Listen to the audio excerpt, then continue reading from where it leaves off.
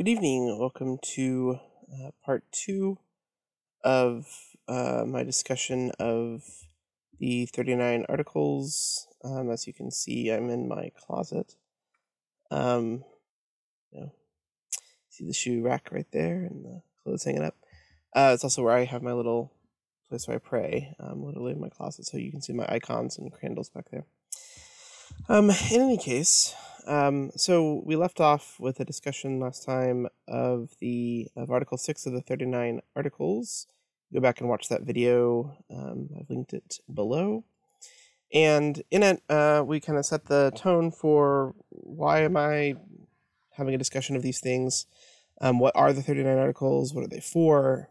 And in order to really get into some of that, we looked at in the Book of Common Prayer, at the section entitled The Documentary Foundations, we looked at the fundamental declarations of the province. That is the province of the Anglican Church in North America. And number 7 says, we receive the 39 Articles of Religion of 1571, taken in their literal and grammatical sense as expressing the Anglican response to certain doctrinal issues controverted at that time, and as expressing fundamental principles of authentic Anglican belief. Okay, and so because the Anglican Church in North America receives the 39 Articles in some sense, it's probably worthwhile to talk about it. I won't go into the whole discussion. You can simply watch the video below.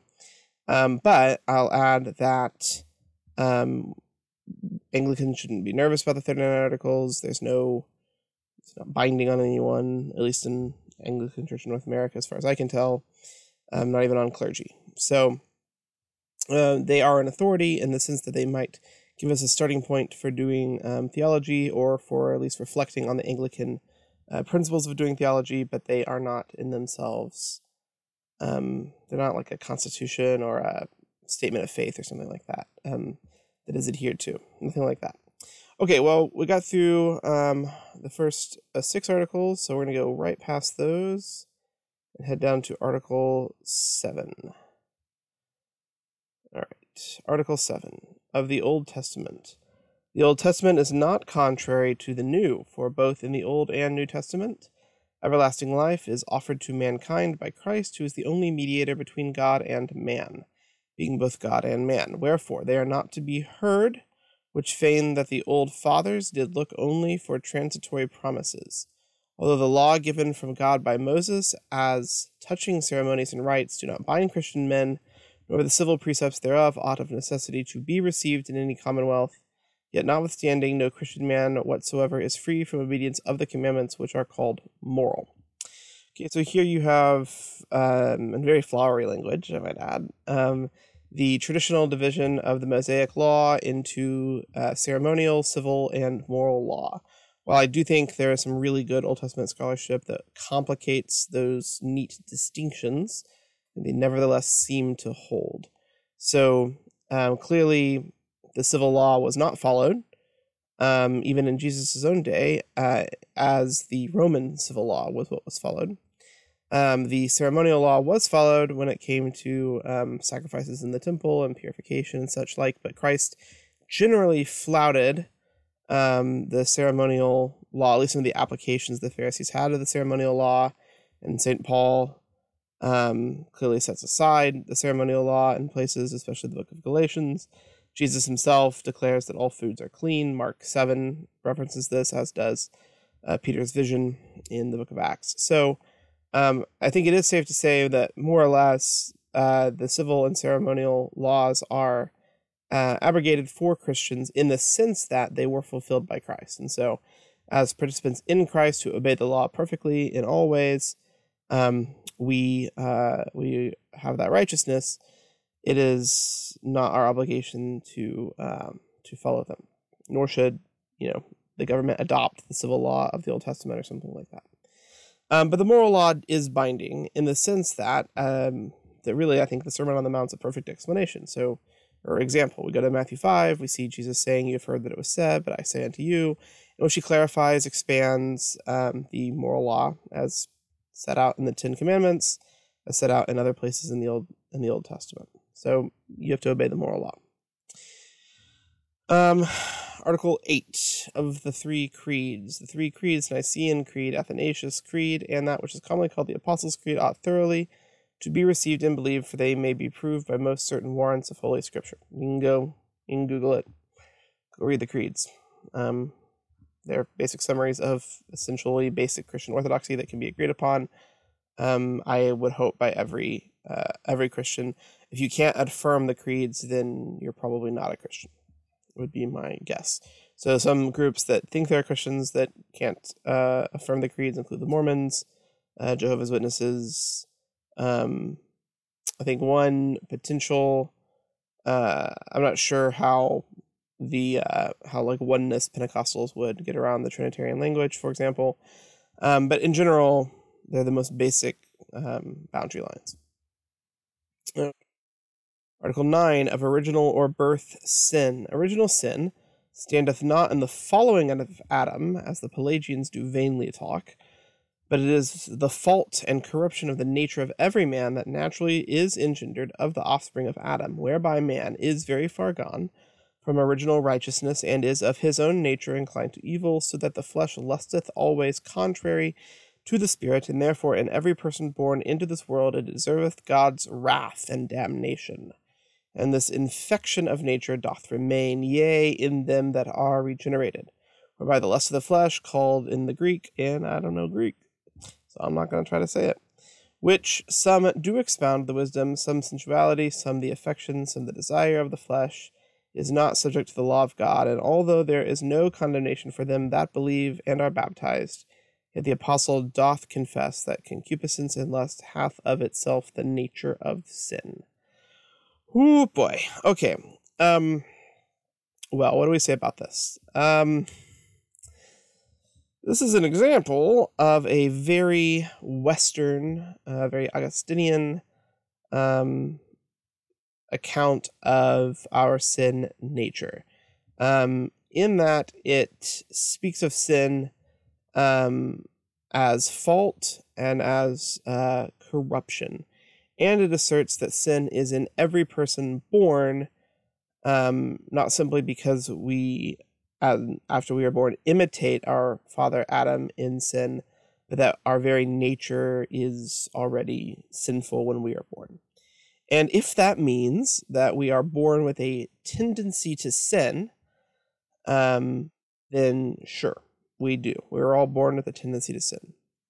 But the article seems to also say that every person born, he says, so that the flesh lusteth always contrary to the Spirit, and therefore in every person born into this world, it deserveth God's wrath and damnation. Now, please note what this preposition "it" is doing, and this is where the grammatical and literal sense comes in. It deserveth God's wrath, not he deserveth God's wrath. This is not talking about human beings deserving God's wrath. Rather, it is talking about the sin nature that is already present in everyone born, even in the tiniest little bitty baby. Yes, sin nature deserves God's wrath. Why? Because God hates that which harms his creation, which harms his people. Okay, and we are all infected by sin, even if we are regenerated, even after our baptisms. And this is why St. Paul can say in Romans 7, I do not understand why I do what I do, for what I want to do I do not do, and what I hate I do. Nevertheless, we are still aiming at things of the Spirit after our regeneration. So the article seems to be stressing, everyone sins, and they sin not because everyone makes the same libertarian free choice that Adam made to sin, but that we all come into this world with an inherent tendency to sin. And two, the article seems to emphasize that even after we become Christians, sin remains in us. And with that I say, amen. This framing of sin as original sin in the sense of some sort of like inheritance from Adam may not be the best way of framing this, but I think the gist of the article is pretty clear. Article 10 of free will. The condition of man after the fall of Adam is such that he cannot turn and prepare himself, by his own natural strength and good works to faith and calling upon God. Wherefore we have no power to do good works pleasant and acceptable to God without the grace of God by Christ preventing us, that we may have goodwill and working with us when we have that goodwill. Okay. Look at that word preventing. This would be an example of when we should update our language. This is not prevent as in to stop, but prevent as in prevenient. That is grace that goes before us. So, sure, humans cannot willingly choose God apart from God's call, right? We have no power to do good works, pleasant and acceptable to God, without us doing so on the basis of the grace God has given us, which is why we desire this prevenient grace, right? This grace that comes from God and is given to everybody so that anyone could follow the call of God. Sure. People that are not Christian and don't have faith, though they may do good works, and those works may be laudatory and excellent and certainly naturally virtuous, are not pleasing to God because they don't come from faith. Article 11 of the justification of man, we are accounted righteous before God only for the merit of our Lord and Savior Jesus Christ by faith, and not for our own works or deservings. Wherefore, that we are justified by faith only is a most wholesome doctrine and very full of comfort, as more largely is expressed in the homily of justification. Okay, justification in this case is the declaration of our legal standing before God. That is, we are declared righteous. And the basis for that righteous declaration is faith we have in Christ. I think the way the New Perspective on Paul people would frame this is that faith is the badge of covenant membership. And it's, that's like you got to show your ID to get into, somewhere you're going. You're going to show your ticket. The ticket is faith.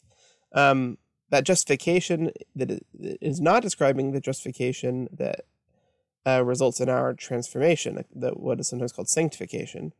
Rather, this is simply the justification in terms of a forensic declaration. And it's on the basis of faith in Christ. And then you can't do anything to deserve it. You can't make yourself worthy. You can't, by your own merits, achieve anything that makes God owe you anything. It's only on the basis of what Christ has done.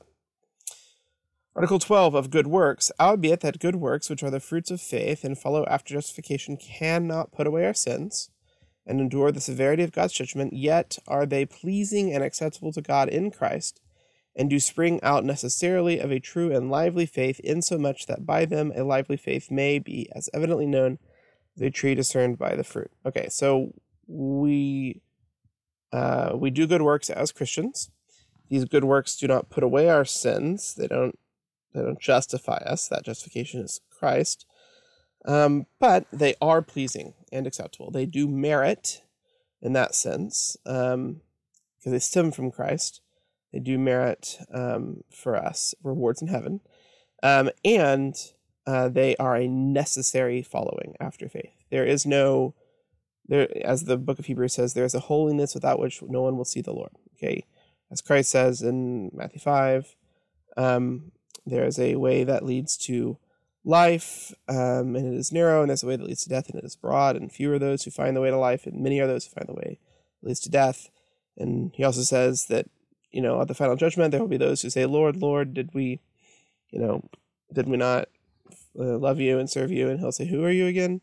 And in Matthew 25, the judgment is based on our works, not as a judgment of, do these works merit you or deserve you favor with God, but a judgment in terms of, is there good reason to believe that you had faith? And it will be based on our works. Article 13 of works done before justification. Works done before the grace of Christ and the inspiration of his Spirit are not pleasant to God, for as much as they spring not of faith in Jesus Christ, neither do they make men meet to receive grace, or as the school authors say, which I think is a slight on school authors, if you ask me, deserve grace of congruity, yea, rather, for that they are not done as God hath willed and commanded them to be done, we doubt not, but they have the nature of sin. Okay, it's just saying everything we have ever done is affected by sin in some way. And even if you do lots of really good things, that, That doesn't get you any closer to God. You should still do them, but good works done without faith are worthless. In terms of justification, that is. Article 14 of works of supererogation, voluntary works besides, over and above God's commandments, which they call, I believe is the Catholics, works of supererogation, cannot be taught without arrogancy and impiety, for by them men do declare that they do not only render unto God as much as they are bound to do, but that they do more for his sake than of bounden duty is required. Whereas Christ saith plainly, when ye have done all that are commanded to you, say we are unprofitable servants. Okay, I mean, duh. Like you you cannot do more than is required of you. It's just not going to happen. Okay, so I think that's obvious. Article 15 of Christ alone without sin. Christ is the truth of our nature. Christ in the truth of our nature was made like unto us in all things, sin only except from which he was clearly void, both in his flesh and in his spirit. He came to be the Lamb without spot, who, by sacrifice of himself once made, should take away the sins of the world, and sin, as St. John saith, was not in him. But all we the rest, although baptized and born again in Christ, yet offend in many things. And if we say we have no sin, we deceive ourselves, and the truth is not in us. Yes. Just in case the point hasn't been made yet, only Christ is without sin. We all have sin. He is like us in all things, except that he is without sin. Article 16 of sin after baptism. Not every deadly sin willingly committed after baptism is sin against the Holy Ghost and unpardonable. That's good. Good to know. Wherefore the grant of repentance is not to be denied to such as fall into sin after baptism.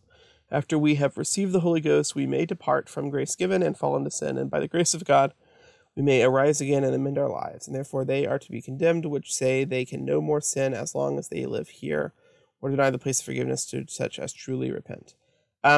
This isn't really controversial anymore. In the very early church, there was some debate about whether once you were baptized, whether you could sin again. Tertullian has some discussion of this. Though canonically, the church was really interested in how many times can we forgive people before we just say, I don't know, it's up to God. But I think we understand that we can repent multiple times for our sins. The danger is in making this searing our consciences so that we take for granted God's grace. As St. Paul asks in Romans chapter 6, shall we sin all the more so that grace may abound? He says, by no means. And if your attitude is, sure, the more grace, the better, the more sin, the better, because there's more grace, then you have not understood the gospel. Okay, here's a fun one. Article 17 of predestination and election. This is the longest of the 39 articles, which befits it. Predestination to life is the everlasting purpose of God, whereby before the foundations of the world were laid, he hath constantly decreed by his counsel secret to us, to deliver from curse and damnation those whom he hath chosen in Christ out of mankind, and to bring them by Christ to everlasting salvation, as vessels made to honor. Wherefore, they which be endued with so excellent a benefit of God be called according to God's purpose. According to God's purpose by his Spirit working in due season, they through grace obey their calling. They be justified freely, they be made sons of God by adoption, they be made like the image of his only begotten Son, Jesus Christ. They walk religiously in good works, and at length by God's mercy they attain to everlasting felicity. As the godly consideration of predestination and our election in Christ is full of sweet, pleasant, and unspeakable comfort to godly persons, and such as feel in themselves the working of the Spirit of Christ, mortifying the works of the flesh and their earthly members, and drawing upon their mind to high and heavenly things, as well because it doth greatly establish and confirm their faith of eternal salvation to be enjoyed through Christ, so as because it doth fervently kindle their love towards God. So, for curious and carnal persons lacking the Spirit of Christ, to have continually before their eyes the sentence of God's predestination is a most dangerous downfall, whereby the devil doth thrust them either into desperation or into wretchlessness of most unclean living, no less perilous than desperation. Furthermore, we must receive God's promises in such wise as they be generally set forth to us in Holy Scripture, and in our doings that will of God is to be followed, which we have expressly declared unto us in the word of God. Okay, so predestination, which is a term used in Scripture. Those whom he foreknew, he also predestined, as St. Paul says in Ephesians. Predestination is a term used in Scripture, and it is that he hath constantly decreed by his counsel to deliver from curse and damnation those whom he hath chosen in Christ out of mankind.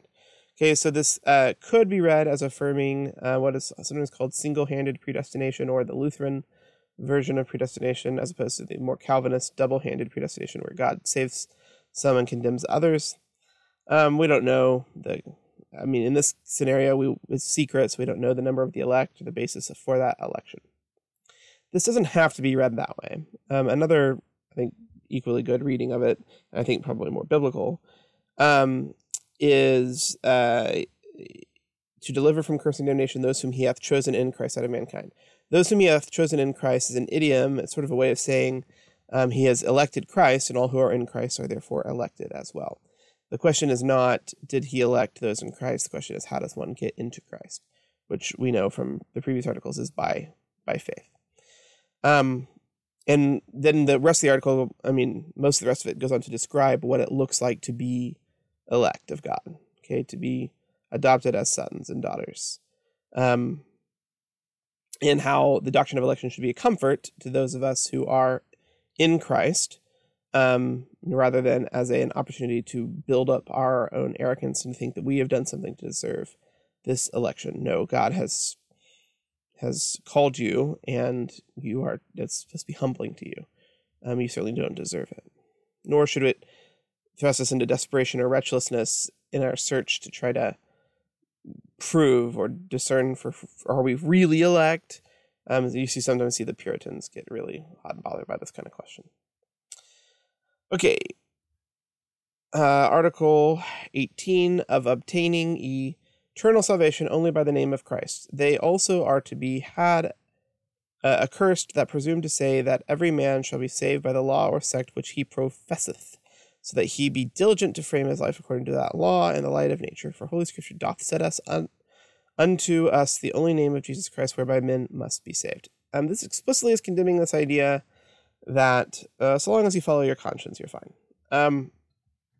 Well, it's not exactly condemning that. It's condemning saying that all roads lead equally to heaven. Clearly, that's not true. There is no name on earth by which men must be saved except the name of Jesus Christ, is what the Scripture says. But this does not rule out that we are saved, that there could be people who are saved via Christ, but are not consciously aware of him. So I think the best example of this is that might be well known to people is in C.S. Lewis's The Last Battle.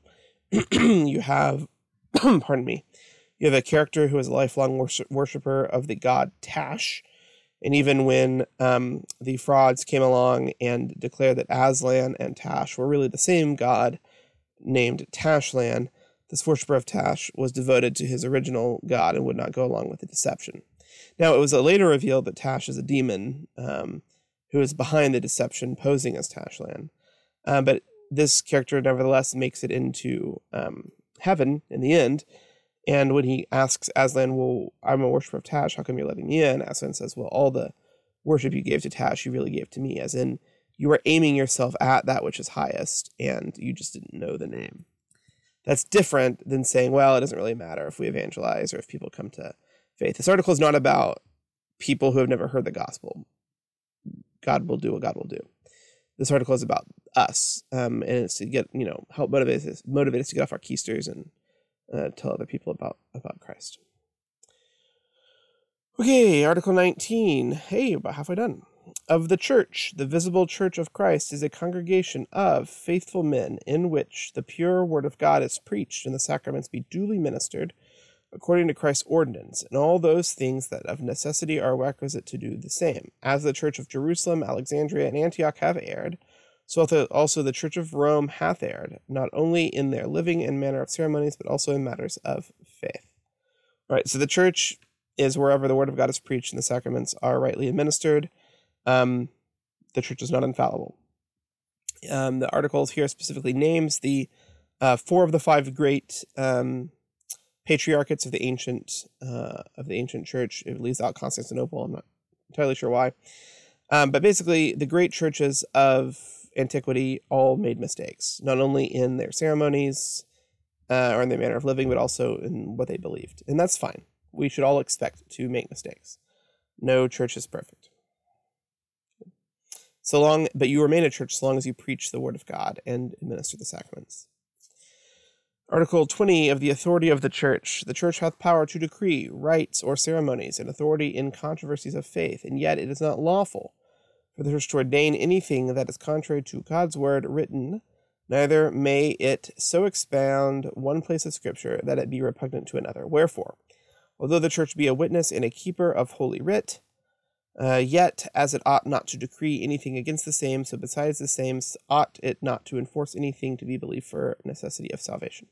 All right, so the church has authority to say this is what we believe, this is what we will teach, but it is not permitted to require people to believe on penalty of their salvation anything that is not, again, proven from Holy Scripture or revealed therein. But that doesn't stop the church from having the authority to establish doctrine, ceremonies, rites, processes, rules, whatever. It just cannot require obedience unless that obedience can be demonstrated from the Holy Scriptures. Article 21 of the authority of general councils. General councils may not be gathered together without the commandment and will of princes. And when they be gathered together, forasmuch as they be an assembly of men, whereof all be not governed with the Spirit and word of God, they may err, and sometimes have erred, even in things pertaining unto God. Wherefore things ordained by them as necessary to salvation have neither strength nor authority, unless it may be declared that they be taken out of Holy Scripture. General council, another term for that is ecumenical council. There are 7 big ones, and it'll be discussed a little bit later about the 7 big ones. But basically, this suggests that the only way in which a general council can be gathered is by the declaration of a secular ruler. This is really showing its age, right? This is the 16th century. It is true that all 7 of the ecumenical councils were summoned by the emperor, the Roman emperor, at that point based in Constantinople. And the idea is that no bishop, the idea was that the emperor was the chief layman of the church, and that the people themselves, as the representative of the people, were able to call the council together. Clearly, this is one of those things that it may be in general a good idea for the church to practice in certain situations, but I think today, if we were going to have a council, we would not want the secular government involved at all, right? The bishops can call the council themselves. Also, general councils can make mistakes, and they have made mistakes, and that's fine, because the Scriptures are the final authority in matters of faith and practice. Of the doctrine of purgatory, Article 22, the Romish doctrine concerning purgatory, pardons, worshipping, and adoration, as well of images and of relics, and also invocation of saints, is a fond thing, vainly invented, and grounded upon no warranty of Scripture, but rather repugnant to the Word of God. Okay, this can be read in one of 2 ways. The more evangelical way to read it is to say, all of the doctrines of purgatory, pardons, worshipping, etc., all of those things are Romish or Catholic things, and therefore we reject them.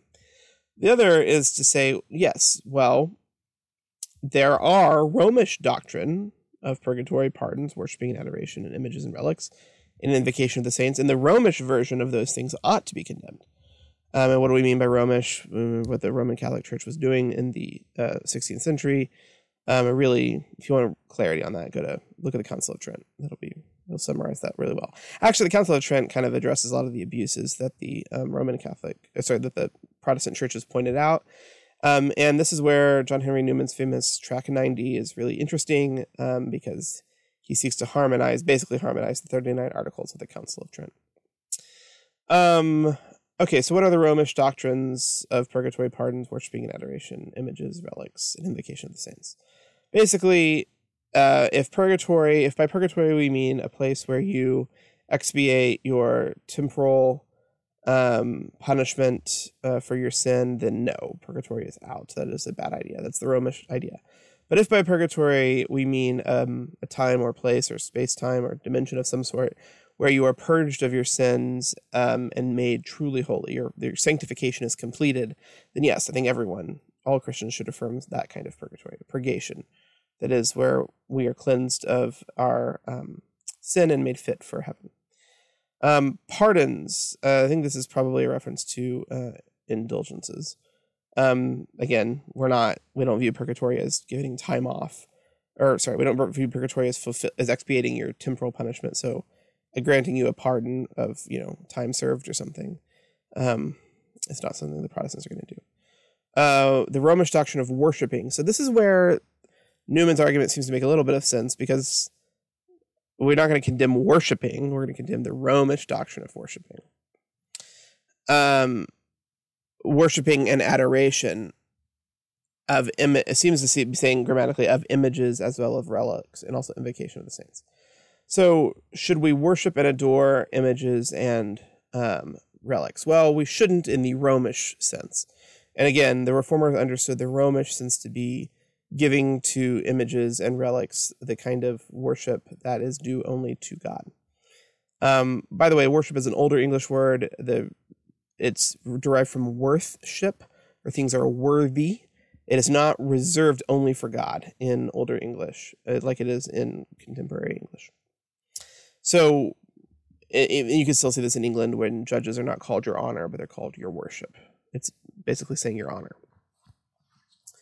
So should we give honor and adoration to images and relics? By images, we mean icons, probably, or statues.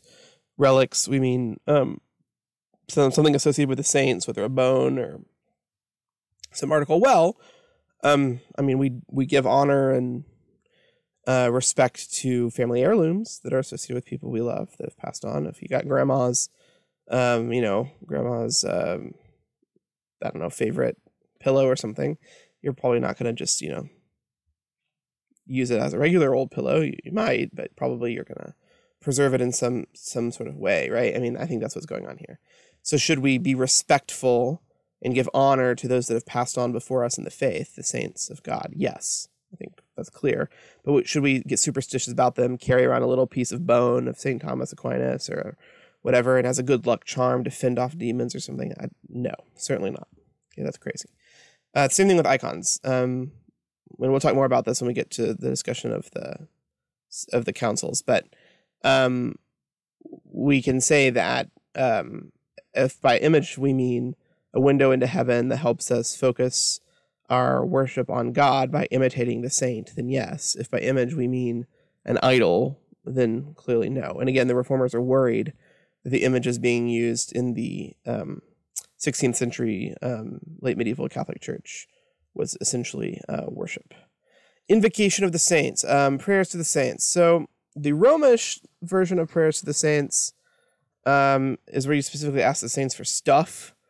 That seems to be what the Reformers are worried about. You don't go to the saints for stuff. You go to God for stuff. But you can ask the saints to do is pray for you. And I think that's acceptable in under this article. Okay, that was a fun one. All right, so at this point, I think I'm going to push pause and we can resume a discussion of the 39 articles at a later time with Article 23 of Ministering in the Congregation. Thanks. Have a blessed day.